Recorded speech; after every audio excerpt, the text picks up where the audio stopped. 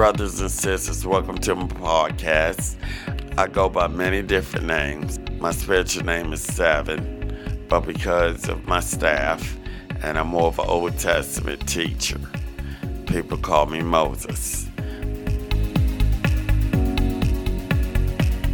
Moses, it's so good to be here. I guess the first question I have is your origin story. Where are you from originally?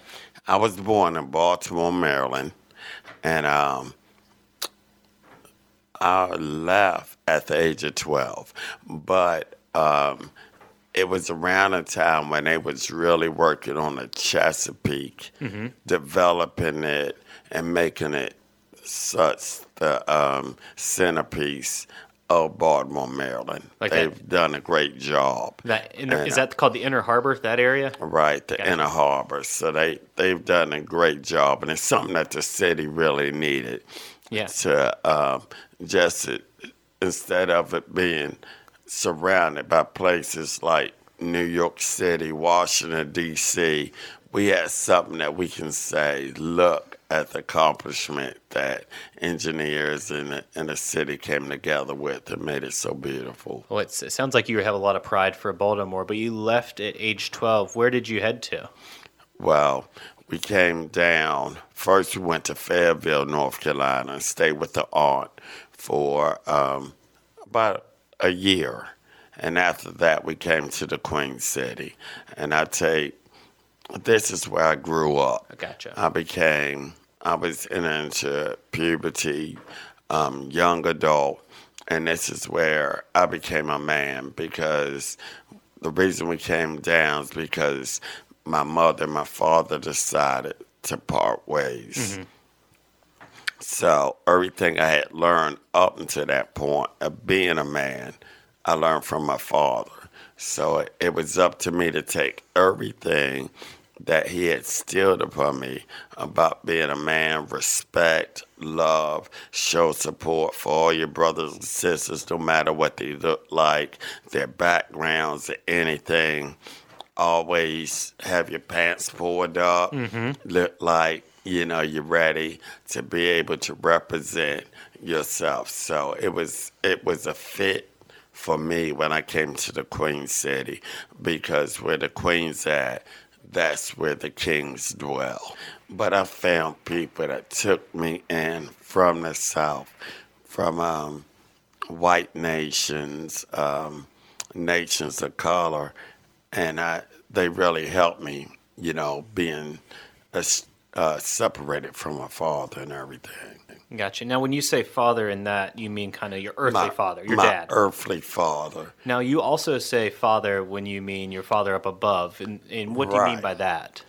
Well, Psalms 82 talks about they were having a problem and they was coming down to the divine council. They had a meeting where the Father, the creator of all, sits in the midst of the divine council and judges amongst the gods. And it was like, when are you going to start taking care of the poor, the widow, those that's been beat down, never given a fair shot? How long are you going to let wickedness prevail? And his response was, his situation is this: I told you were gods. All of you are gods. All of ye are sons of the utmost high. See, only cats make cats. Only dogs make dogs. Only bats make bats. Only the Father of gods that created everything. He says, before me, there were no gods. You're a child of God, whether you want to be or not, because can't nobody else say that they made you other than your parents, and he made them. We've been friends for about 2 months now, and that's been kind of the thing we've constantly talked about, and I believe that's your message, is that everyone is made in God's image and everyone loves each other. Is that kind of what your message boils down to? Yes. The thing is, because of organizations and those that want to control Boardwalk, Park Avenue on a game Monopoly, they have institutions set up that are functioning they are well and healthy, but those that don't, that 1% or 10% that don't live on that expensive road, then where we feel like we've been left out. And it's not everybody on those on that side of the board that feel that way. A lot have taken a bad rap for being like, we're better than you. There's a lot of people that live on that board and worked hard to be where they're at, and they just want to be treated as equal as a child of God and have, open arms for you. But because of organizations, if you're looking at them slant-eyed, how are they supposed to look at you? Because you never got a chance to hold the door open for them, wave at them, or ask them how they did on their golf game, and you see them walking with golf clubs. My Father in heaven says, if you want friends, show yourself friendly. And that's kind of what you do is you, in the past few years, and how long have you been doing it? You've been on the street, being friendly and becoming friends with people based on what you're sharing. How long have you been doing that? Well, I'd say 7 years, because that's my spiritual name, 7. Even though most people call me Moses because of my staffs. And I'm more of an Old Testament kind of guy. And so, but it's been like 10 years. Gotcha. And so 10 years you've been with your staff, and what is that? What do you do? Kind of what is your ministry? My ministry is to remind people and teach them something that I don't believe people have been informed that you really can't be a racist unless you're into genocide, because we're all a part of the human race. Now, you can be a bigot and hate people based upon their haircut, the color of their skin, their weight, their height, or, their where they were raised at or where they live at. You can just be a discriminator. But to say that you're a racist, well, you're committing genocide, because we're all a part of the human race. Yeah, so you're out there, you're talking to people, waving it, and I think I've heard you do this before. You have different little messages based on how long the traffic light is. Is that correct? Absolutely. What are the different links? Okay, at a good light, I get about 90 seconds. Gotcha. That's between 5:30 and 6 o'clock. People are out of work. They got something to eat at the convenience store or at a restaurant or drive-through. And so the light that's further up from me is red, but this light is still green. They have nowhere to go. That's a 90-second light. Okay. So without notes or anything, I adapt and say, oh, this is a good one. This is a good one. So I get to do a longer message that I wouldn't be able to do when there's less traffic and the light turns yellow. I'm waiting for more people to come. I like to have at least 2 cars before I start teaching, because I deal with the subject and build everything around a subject. So it's important that people hear what I'm talking about so that they can follow the story. And those go anywhere from like 45 seconds, some down to like 5 seconds. And then the 5-second lights, depending how the lights are changing, sometimes I just tell them, no matter what you've been through today or what you're going to go through later, I want you to be blessed and know that you're loved. It's an honor and blessing to see all my brothers and sisters from all backgrounds and all nations to be able to see you, because you're above ground. You affect people whether you know it or not. Yeah. and you affect me positively because some of y'all did not have to come this way, and I got a chance to see you, and that was a blessing to me because I see people that I have never seen before in my life, and I'm waving at you, Beautiful. and the light changes. Something I would say tragic happened to you recently Yes. and derailed what we're planning, but also derailed your life a lot. And I just, if you're comfortable, would you kind of mind sharing what's happened? Because I know a lot of people saw in the news that you were attacked or saw on Facebook, but I wanted for people to hear from you kind of what's happened, and we can kind of talk what you've learned about it. It's been 3 weeks now, and this is not painful. I'm celebrating my life. I didn't realize how close I was to death until an individual, 12 o'clock during the day before I was headed out to teach and share with my brothers and sisters on the block, broke my window and was outside. I gave him some choice words to get away from my property and leave me alone. And looking at him, I could tell he was underneath the influence. So not only was I dealing with an individual that was bigger than me, I was dealing with somebody that was numb to reality and common sense. Mm-hmm. I went back, and that's when he cursed because he had fell. Mm-hmm. Fight or flight. If you come into my private domain, I'm not going to go running out the front door. What's to prevent you from doing it again? Mm-hmm. So I started fighting, and that's when I realized he had a big knife. And so, as Bob Marley said in one of his songs, "No Woman, No Cry," my fear was my only carriage.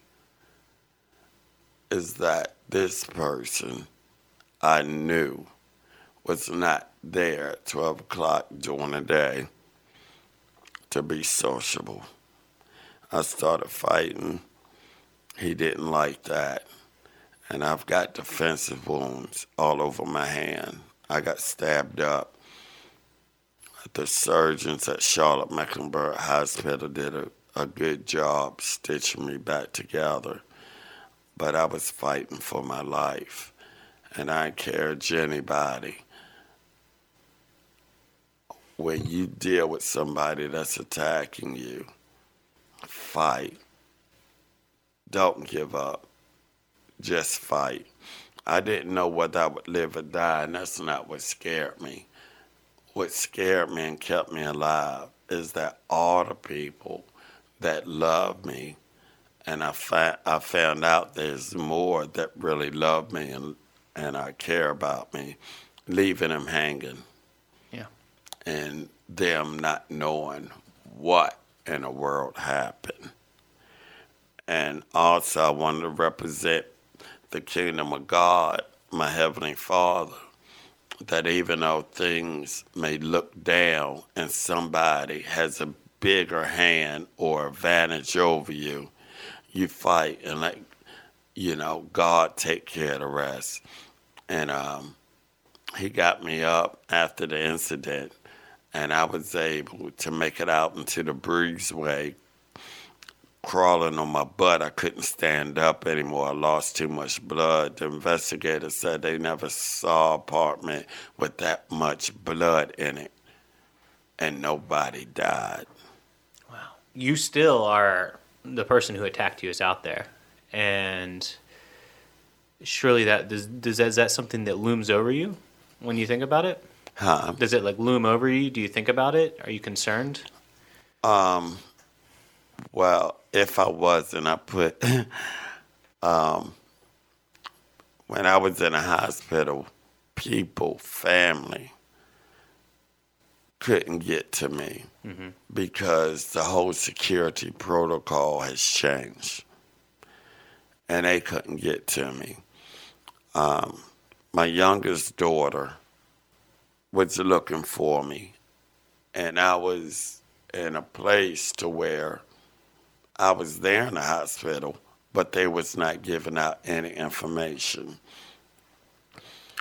So our whole security apparatus has changed. I'm more aware of that whenever you're going up towards the light, being positive, you have those with criminal minds, criminal experience that want to do things to stop brotherly love, sisterly love, and prevent that from happening. It's like turning on a light in a kitchen that's loaded with cockroaches. When that light comes on and people are looking at the light, it exposes cockroaches, and they're not happy about that. Yeah.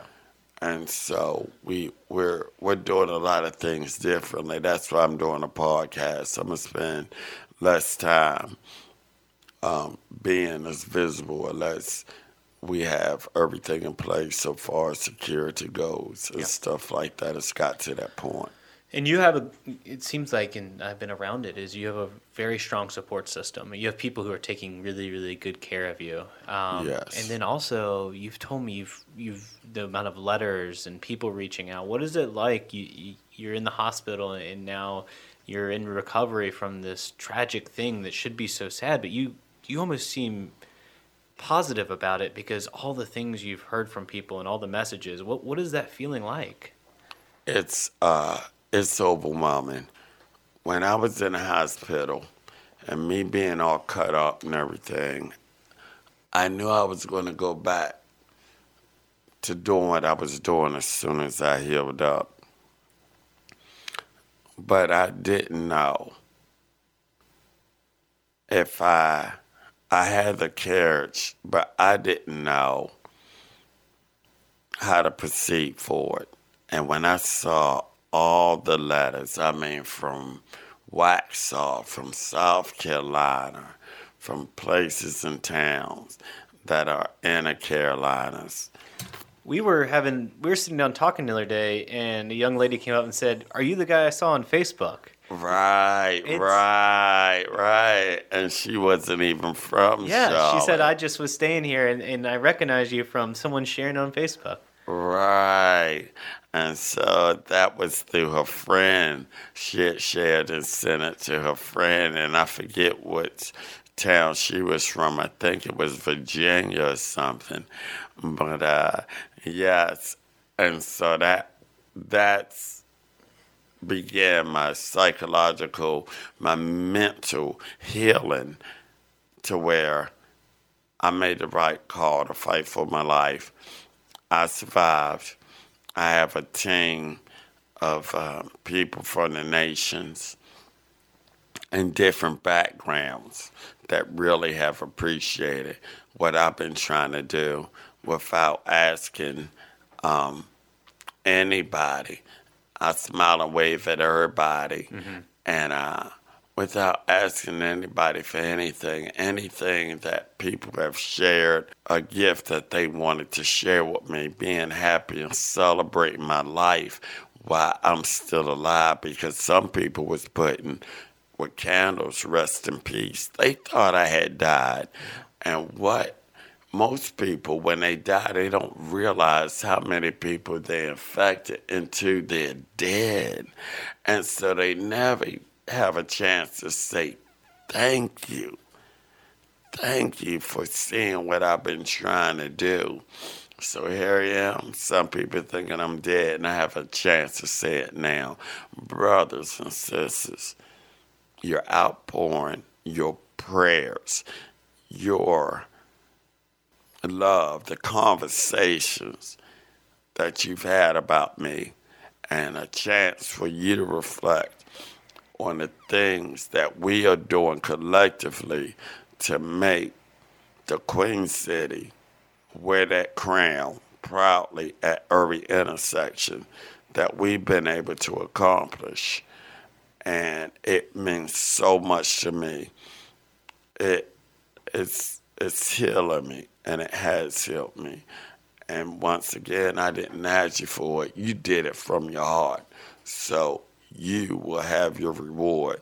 Not when you get to heaven, you're going to have it now. And that's why one of the reasons I'm doing a podcast to let you know you are much loved and much appreciated. And we are all family. Well, that's a great segue. It's almost like you've been doing podcasts for a while. You're already doing segues into the next subject. The podcast. So we'll be doing 7 of these. This will be the last time you hear my voice. So that you'll be doing 7 different messages after that. What kind of gave you the idea to do this? Why a podcast? There's a sister of mine, and I have another brother, and it was like, we've got to get him off the street because he doesn't realize everybody, well, a lot of people know him in Charlotte. And I just feel like with him carrying all his luggage, his bags and stuff, he's a target. They see him out there all day long. He's by himself. Let's do something. So my sister Hannah was like, we can do a podcast. I know some people that's in a podcast. We can do a podcast where he can still do what he was called to do and make it a little bit safer for him because, you know, he's, we don't want to lose him and not to violence or anything. Mm-hmm. And we was in a process of getting this going when I got attacked. So the podcast where I get 90 seconds at a good light, this gives me more time to go in more detail about the subjects that we're going to be speaking on. And so it'll be more well-rounded with more info instead of me knowing that time's up and it's time to just thank those that turned down their car radios, that listen to me, or let the window down and hear what I had to say, you know, about it. My thing is this. Some people like my message one day and relate to it because it resonates on an individual level with them. And the next day, I'll be speaking about a different message. And I change my messages every 4 or 5 lights with no notes because I'm easily bored. And so I want to keep it fresh. And so the next day, it didn't resonate with the spirit as much. But what does resonate, hey, this brother's out being a community servant and trying to help us to understand we are all from a creator. You know, we are all connected. Yeah. In the podcast, what's the name of it? Messages from Moses. So this is the first episode out of it, and then we'll be releasing 7 at a time to be determined. We got to figure them out and record them, but we wanted to get your story out there first to excite people. And if you're interested, go to messagesfrommoses.com. We'll have a little website built out with your story, your photo, and people will be able to listen to this episode. And please share it. Share Moses' story, and then subscribe and be ready for those first messages to hit your speakers. Moses, thank you so much for your time, and thank you so much for letting me be part of this. Well, I want to thank you. I want to, there's so many people that have done so much for me. And I want to thank an awesome group of people that does a lot for the Charlotte area. Always have them in your prayers. And if you're able to look out for them, they're nonprofits. One is McFuse. They work a lot with people that have been homeless and are trying to get back on their feet. And they work in conjunction with Urban Ministries. Mm-hmm.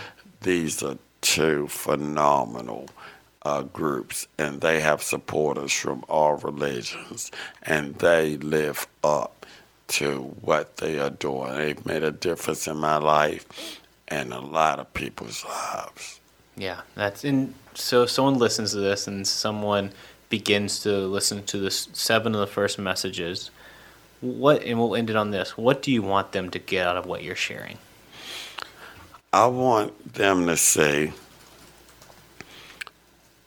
that with right knowledge, knowledge is knowledge. You got raw knowledge, that's powerful.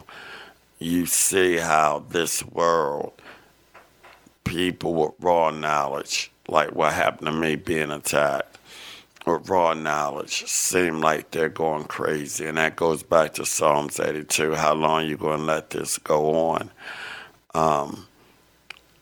With raw knowledge. But right knowledge is more powerful than wrong knowledge, because you can't take wrong knowledge, even though you're going to live forever.